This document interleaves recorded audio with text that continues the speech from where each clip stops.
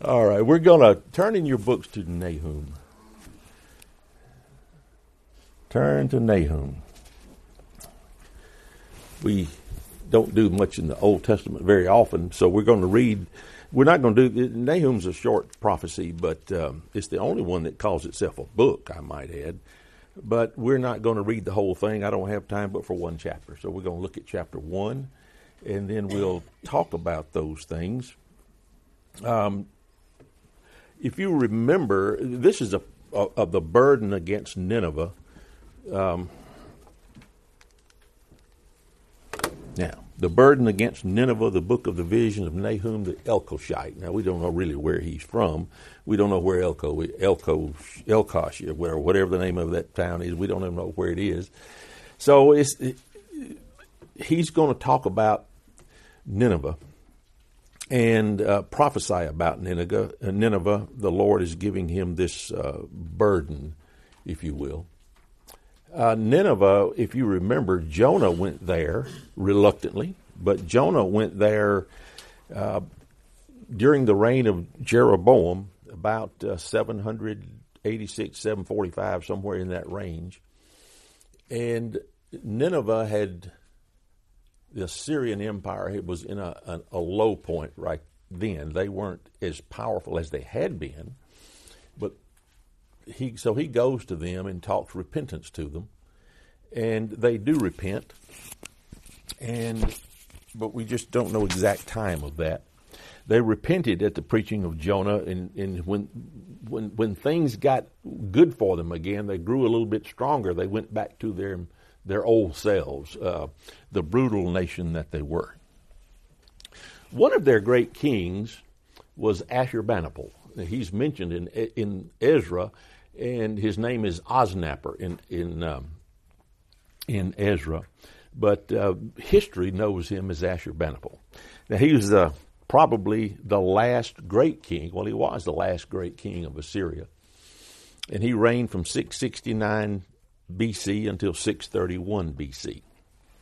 His father was Esarhaddon.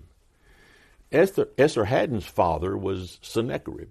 And Sennacherib, if you remember, wanted to take Jerusalem, but the Lord intervened, and 185,000 of Ashurbanipal's grandfather's army was killed, and Sennacherib goes back to his home in, I guess, Nineveh. And sometime after that, a couple of his sons kill him, and then Sennacherib's son Esarhaddon came to his throne, and then Ashurbanipal got the throne from Esarhaddon. Ashurbanipal is recognized as one of the most brutal of the Assyrian kings. He was bad. He's one of the few who described some of the massacres of civilians that he carried out, and he had many different methods of punishing people. Like I say, they were brutal. Nahum prophesied sometime during this king of Assyria's reign. And the thing about it was, there was no indication that Assyria was going to go away. That was the Babylonians were going to actually defeat them. But when Nahum gives this prophecy, they don't even know that. Now, Nineveh is a long way from Jerusalem. It's a long way from Israel. It's many miles. And the Assyrian Empire went down from where Babylon is all the way, if you go to the Fertile Crescent, all over this desert here, the Fertile Crescent, all the way down into Egypt, on over into Turkey a little bit, and all the way down the Palestine into Egypt. So they were a big deal. And they were the empire of the world, the strongest empire of the world for a number of years. The burden against Nineveh, we don't often use the word burden. We understand something heavy. But this burden means a denunciation in which God's going to give an object lesson out of a wicked subject. That subject was Assyria. and the capital city of Nineveh. What's going to happen in this burden is the haughty, the Assyrians, are going to be humbled. And those that are oppressed are going to be liberated. And those that the cursed are going to be blessed. And the blessed are going to be cursed. That's what you see in Nahum. The Assyrians are guilty of extensive bloodshed, of extensive brutality, and of tyranny. So they're not very good folks. So let's look at Nahum chapter 1, verses 2 through 5. Well, I'll go ahead and read one with it. The burden against Nineveh, the book of the vision of Nahum the Elkoshite. God is jealous, and the Lord avenges. The Lord avenges and is furious. The Lord will take vengeance on his adversaries, and he reserves wrath for his enemies. The Lord is slow to anger and great in power, and will not at all acquit the wicked. The Lord has his way in the whirlwind and in the storm, and in the clouds are the dust of his feet. He rebukes the sea and makes it dry. He dries up all the rivers. Bashan and Carmel wither, and the flower of Lebanon wilts. The mountains quake before him. The hills melt, and the earth heaves at his presence. Yes, the world and all who dwell in it. So we see some things in here about God. God is jealous. He's jealous, and he's furious.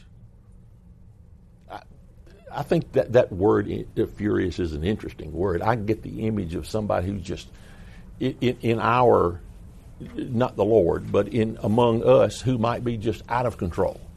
And he's gonna damage people. That's what I see in furious. And he's going to take vengeance on all of his adversaries and his enemies, reserves wrath for his enemies. The Lord, as we know, is slow to anger. For years and years and years, he will put up with something. But finally it comes a point where he's going to do what he said he's going to do. He's already sent a Jonah to Nineveh a great many years before this time. And Jonah didn't want to go. You remember the story. But he was convinced by a series of events to go. And he preached repentance, and Nineveh listened. But it wasn't long until they changed. So the Lord is slow to anger, but he's great in power. And he harnesses that power. He doesn't use that power at times. But when it's time, he's furious. And he's out for vengeance. And he does avenge.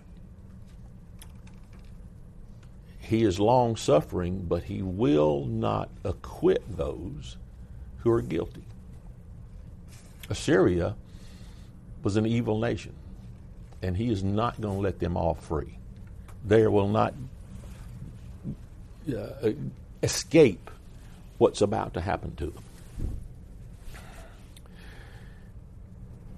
The Lord has his way in the whirlwind, in the storm. The Lord, we understand whirlwind, tornadoes, storms that come up. A tornado is going to go whichever is the easiest route. It just does.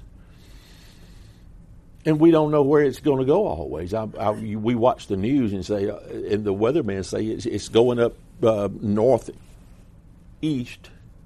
in our area, and it might go further northeast than they expect. They would expect it, and they're telling people to get in their safe place here, and it goes over here to this place. So we don't understand exactly what's going to happen in a tornado, hurricane either. They can speculate, but we don't know for sure. But the Lord has his way in the whirlwind and in the storm. And how would he not? Considering who he is, he created all this. He sustains all this. It works because of the word of his power. And so he's in charge, whether we realize this or not. The clouds are as they were the dust of his feet. You've been on a dusty path before and see the puffs of dust come up when you walk. And that's the way the clouds are to him. He rebukes the sea and makes it dry. He dries up all the rivers. If he wants to, that's what's going to happen. The mountains quake before him. The hills melt.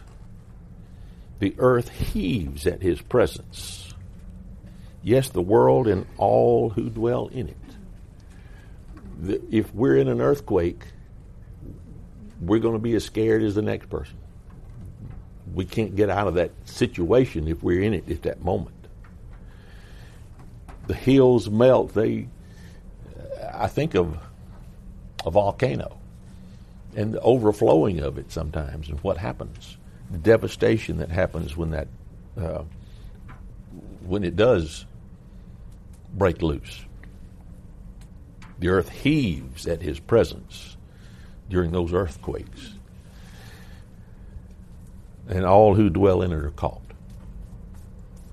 And at that moment, there's nothing they can do. In verse 6, Nahum 1, it says, "Who can stand before his indignation? And who can endure the fierceness of his anger? His fury is poured out like fire, and the rocks are thrown down by him." Who can endure the fierceness of his anger?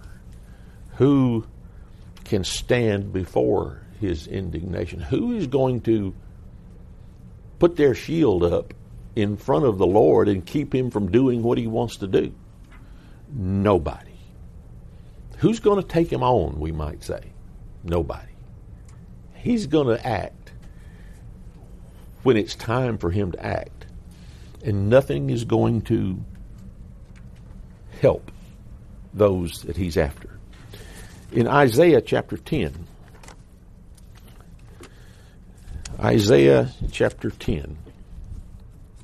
verse 5, it says, "Woe to Assyria, the rod of my anger, and the staff in whose hand is my indignation." Assyria was the rod of my anger. Assyria was an instrument that God used to punish the divided kingdom of Israel. Assyria took them away captive and put other people in the place in what became known as Samaria and all the land that the kingdom of Israel possessed. So he used Assyria, but he's pronouncing a woe on them in Isaiah chapter 10. Isaiah chapter 10, verse 12, "Therefore it shall come to pass, when the Lord has performed all his work on Mount Zion and on Jerusalem, that he will say, I will punish the fruit of the arrogant heart of the king of Assyria and the glory of his haughty looks." That Assyria's king thought he was a powerful being, that he's the king of all the earth.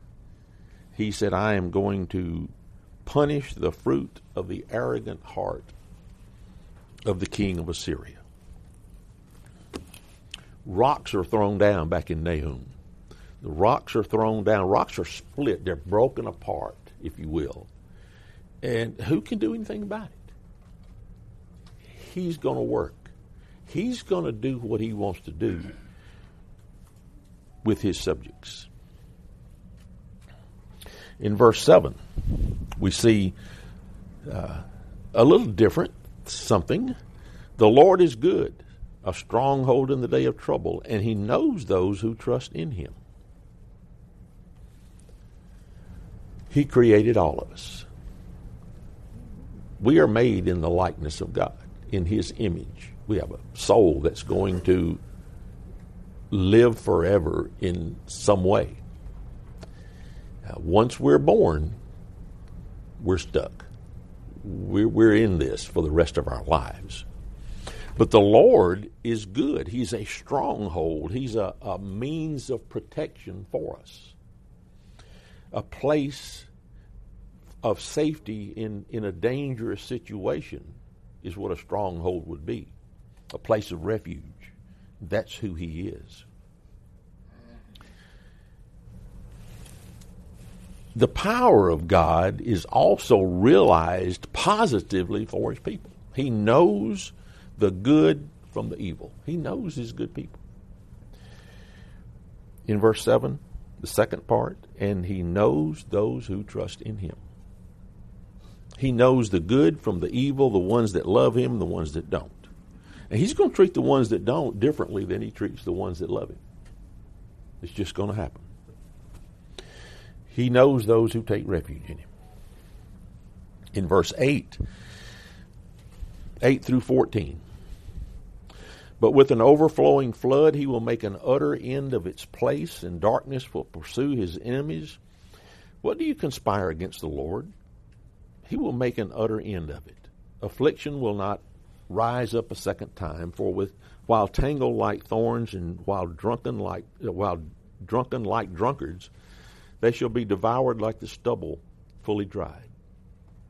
From you comes forth one who plots evil against the Lord, a wicked counselor, a counselor of Belial, as a footnote might say. Thus says the Lord, though they are safe and likewise many, yet in this manner they will be cut down when He passes through. Though I have afflicted you, I will afflict you no more. For now I will break off His yoke from you and burst your bonds apart. The Lord has given a command concerning you. Your name shall be perpetuated no longer. Out of the house of your God I will cut off the carved images and the molded images. I will dig your grave, for you are vile, or you are contemptible. John might remember, Wanda might remember, and we're probably, Sandra and me, we're probably the only ones that were here before the Tin Tom was fixed up like it is now. And it used to flood here. It used to flood big time here. I'm getting nods from people who have lived through that. One time I was in the National Guard, and we were in boats. Some of us were at Lee Mall, believe it or not. And going up Old Aberdeen Road, which is just across from Lee Mall, Old Aberdeen Road in a boat getting people out of trailers. That's the water. That's what happened in Columbus, Mississippi. I saw it. I was part of it, getting folks out. You think of an overflowing flood, and there's not a thing you can do about it. It's there. You can't put a brick wall up right quick, stop it. It's not going to happen. That's what's going to happen to Assyria. It will be like an overflowing flood that's going to totally destroy them. They're remnant. Things didn't dissolve and completely destroyed when the Tombigbee River flooded back in the day. It didn't do that. But we can still use the mall today, and we still drive up Old Aberdeen Road occasionally. But Assyria is not going to be that lucky. Assyria is going to go away, and it's going to be darkness. Assyria and Nineveh will be completely devastated. Complete, total destruction is going to happen to them. So what are you going to conspire against the Lord? Look at you. Who are you? Who am I that thinks that I can turn back the will of God? We might say today, you got nothing. It just ain't going to happen. Assyria is going down. They are vulnerable, and it's going to be shown. And the thing about it is Assyria is never going to come back from this. Assyria is going to go away from the stage of history. As a matter of fact, and I didn't look this up, but I remember reading a long time ago, in the 1800s or something, the people thought that the Bible there never had been an Assyria. There is no Assyria. And so the Bible's wrong. It's a good thing people did excavations and still do, because they found the Assyrian Empire. They found it.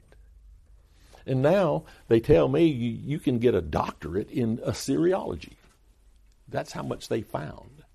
That the Bible was right all along and man was wrong. God says, I'm going to destroy them, and they're never going to come back. Their name will never be perpetuated again. And guess what? Nineveh is a ruin still today, just like Babylon. Destroyed, completely destroyed, and they've got diggings around it and found many things. I will cut off the carved image in verse 14 and the molded image. He's talking about their religious beliefs now. It's all for naught. I'm going to destroy those too, along with everything else. It's all going to be gone. But look at Nahum 1, verse 15. Behold on the mountains the feet of him who brings good tidings, who proclaims peace. O Judah, keep your appointed feast, perform your vows, for the wicked shall no more pass through you. He is utterly cut off.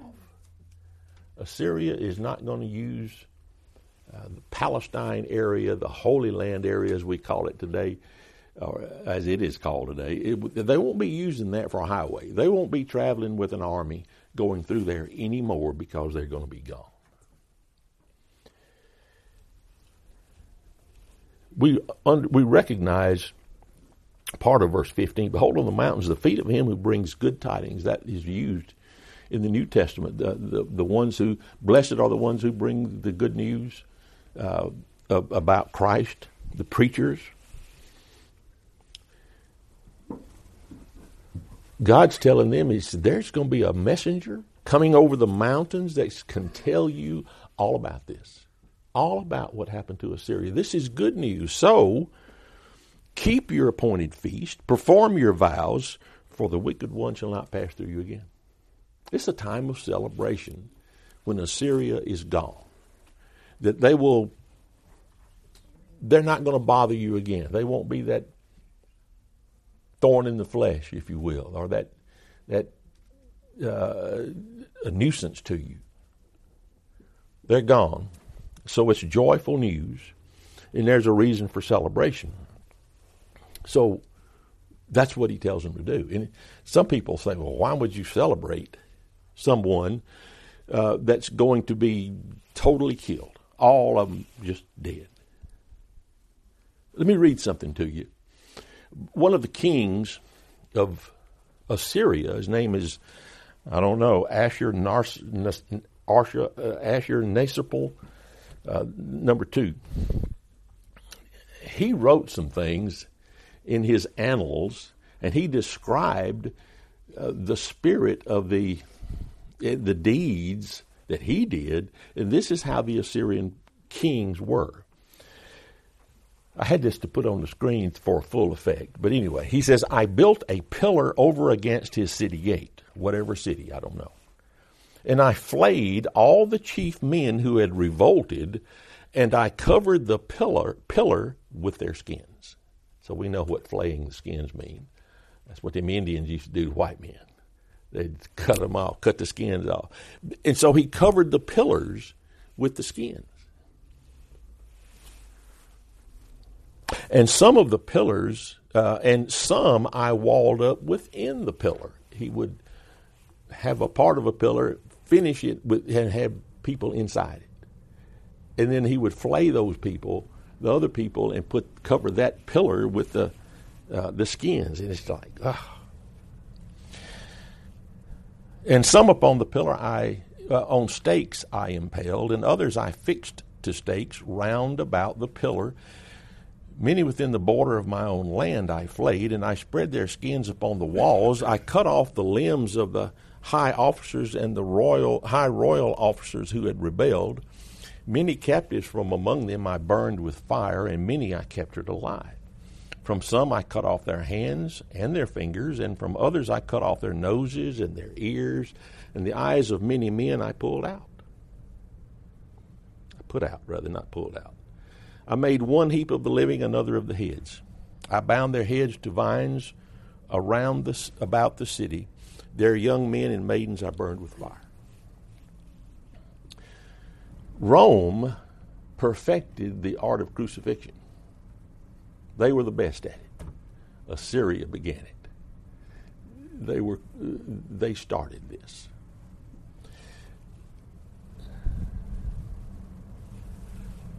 Others I fixed to stakes around the pillar. That's crucifixion. That's what they did. They started it, but Rome perfected. And so this is why they should celebrate, because this kind of brutality from the Assyrians won't happen again. It's over. In Romans 15:4 it says, "For whatever things were written before were written for our learning, that we through patience and comfort of the Scriptures might have hope." Nahum himself didn't go to Nineveh, but he is prophesying to the people of Judah about Nineveh and Assyria. He's not just passing out some information. I mean, this is how I thought you might want to know this. This is not news. This is reason for celebration. This is also something that they can take this information and use it, because Judah was, in the Lord's eyes, although not as brutal, was just like them. They were not serving God. And if they would take this information and think, he's doing that. You remember the molded images and the carved images were destroyed? If Israel was doing some of that. Israel went captive because they were doing that, and Assyria is the tool that was used, and Judah is doing the same thing. So this is a lesson for them. If they would be mindful, the things that happen to Assyria, if we don't watch out, can happen to us. They should think. And so there are some things that would help us from this. It would help them, and it will help us. That God's a jealous God. God wants our devotion. He doesn't want just this. He just not the thought process. I know who you are, and you're my Savior. He wants devotion, not just in name. Any and all people who are adversaries and enemies of God, He's going to punish. Whoever it might be. The Assyrians, the Babylonians, the Egyptians, the Romans, God's people. They all suffered because of the Lord, because they weren't doing what God wanted them to do. In Philippians chapter 3:18, "For many walk, of whom I've told you often, and now tell you even weeping, that they are enemies of the cross of Christ." That those who don't serve Him are enemies of God. And we don't think about that. We sometimes just do our thing. I got tomorrow. Maybe. Maybe you don't. But if we're not serving Him, we're enemies of His. And it's not a gray area. Like we were talking about in class, it's the black and the white, the good and the evil. If you're not serving Him, you're an enemy. If we're not serving Him, we're enemies. If I'm not serving Him, I'm His enemy. Anything that takes our affection away from God makes Him a jealous God, because He's looking for us to be like Him. Our relation is a relationship of exclusivity for Him and Him alone. And that's what He's looking for. This jealousy thing here, it means to experience strong envy and resentment, even to anger. God has enough, and then He gets to work, and He does what He says He's going to do. Ask Assyria.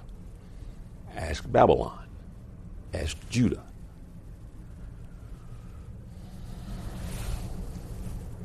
In verse 8, The Lord is good, a stronghold in the day of trouble, and he knows those who trust in him. Jerry mentioned something in class. He was talking about something. He said, yada, yada, yada. And I heard, you hear that all the time. You'll hear people correcting somebody about something, and they'll turn that smart mouth on and say, yada, yada, yada. Yeah. That word yada is a biblical word. It's a Hebrew word. It is the word knows in the Old Testament.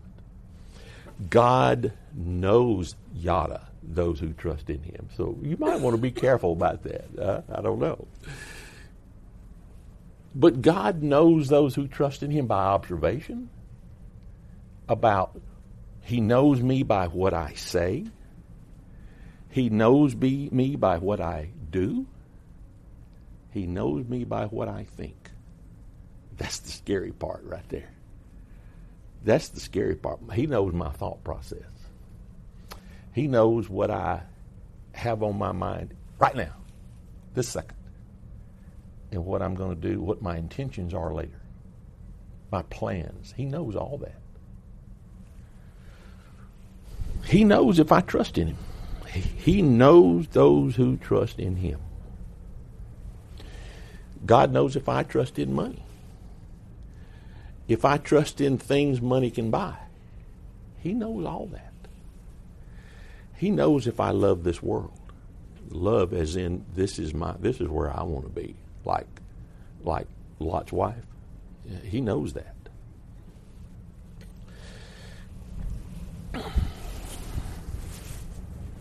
The Lord, in verse 3, the Lord has his way in the whirlwind, in the storm, and the clouds are the dust of his feet. The Lord's going to have his way. In Nahum, no one nor anything could stop the judgment against Nineveh. The Lord's going to have his way. The events in world history, all the things that could happen, couldn't happen to keep Jesus from coming. It was going to happen. And it was going to happen because we need it. I need it. I need the Lord. And Satan could not prevent Jesus from coming. And so Satan says, I'll kill him. And he worked through people to do just that. And guess what? That was the plan all along. Nobody knew it.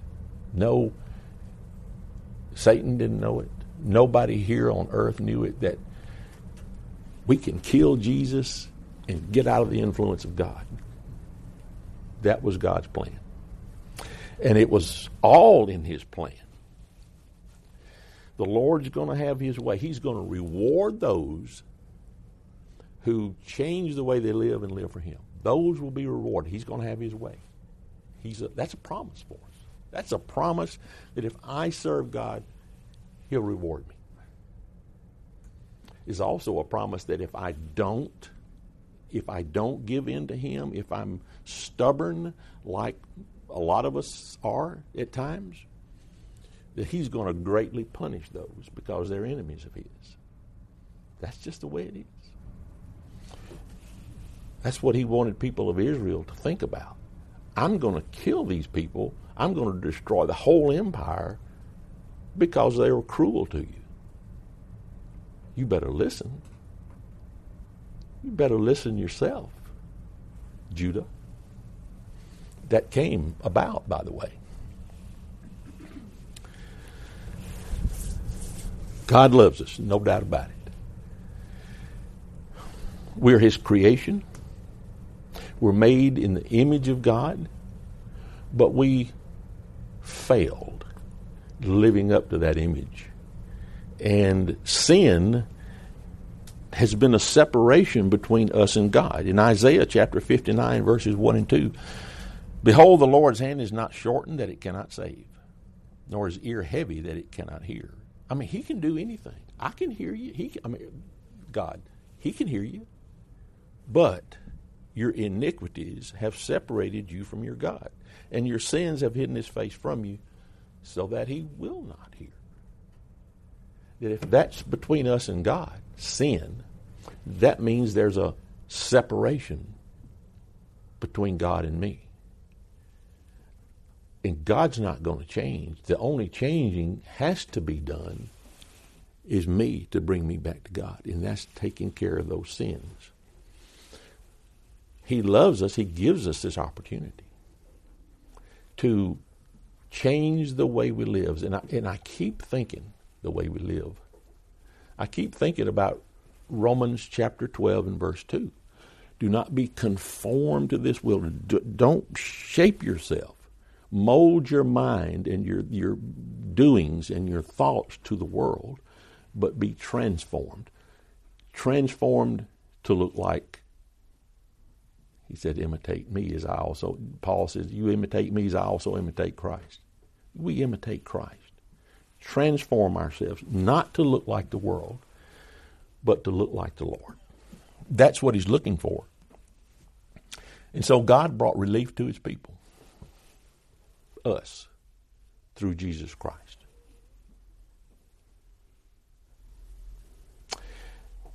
Jesus wasn't around when Nahum was written. But there are lessons for us from the Old Testaments that we can change just like they could change. He's helping us with Scripture to realize that things don't have to be just like they are. That we can reshape ourselves into, instead of enemies, being disciples of his. Repentance for Assyria way back when was a wonderful thing. This great city. And it changed them. And they said, if they don't change, God's going to destroy them. They changed. They went back to the world. You remember Demas? He's forsaken me, having loved this present world. You go back to it. Don't go back. That's deadly. Don't go back. If you need the Lord, and we all do. If you need to obey the Lord, and we all do, why don't you come right now while we stand and while we sing?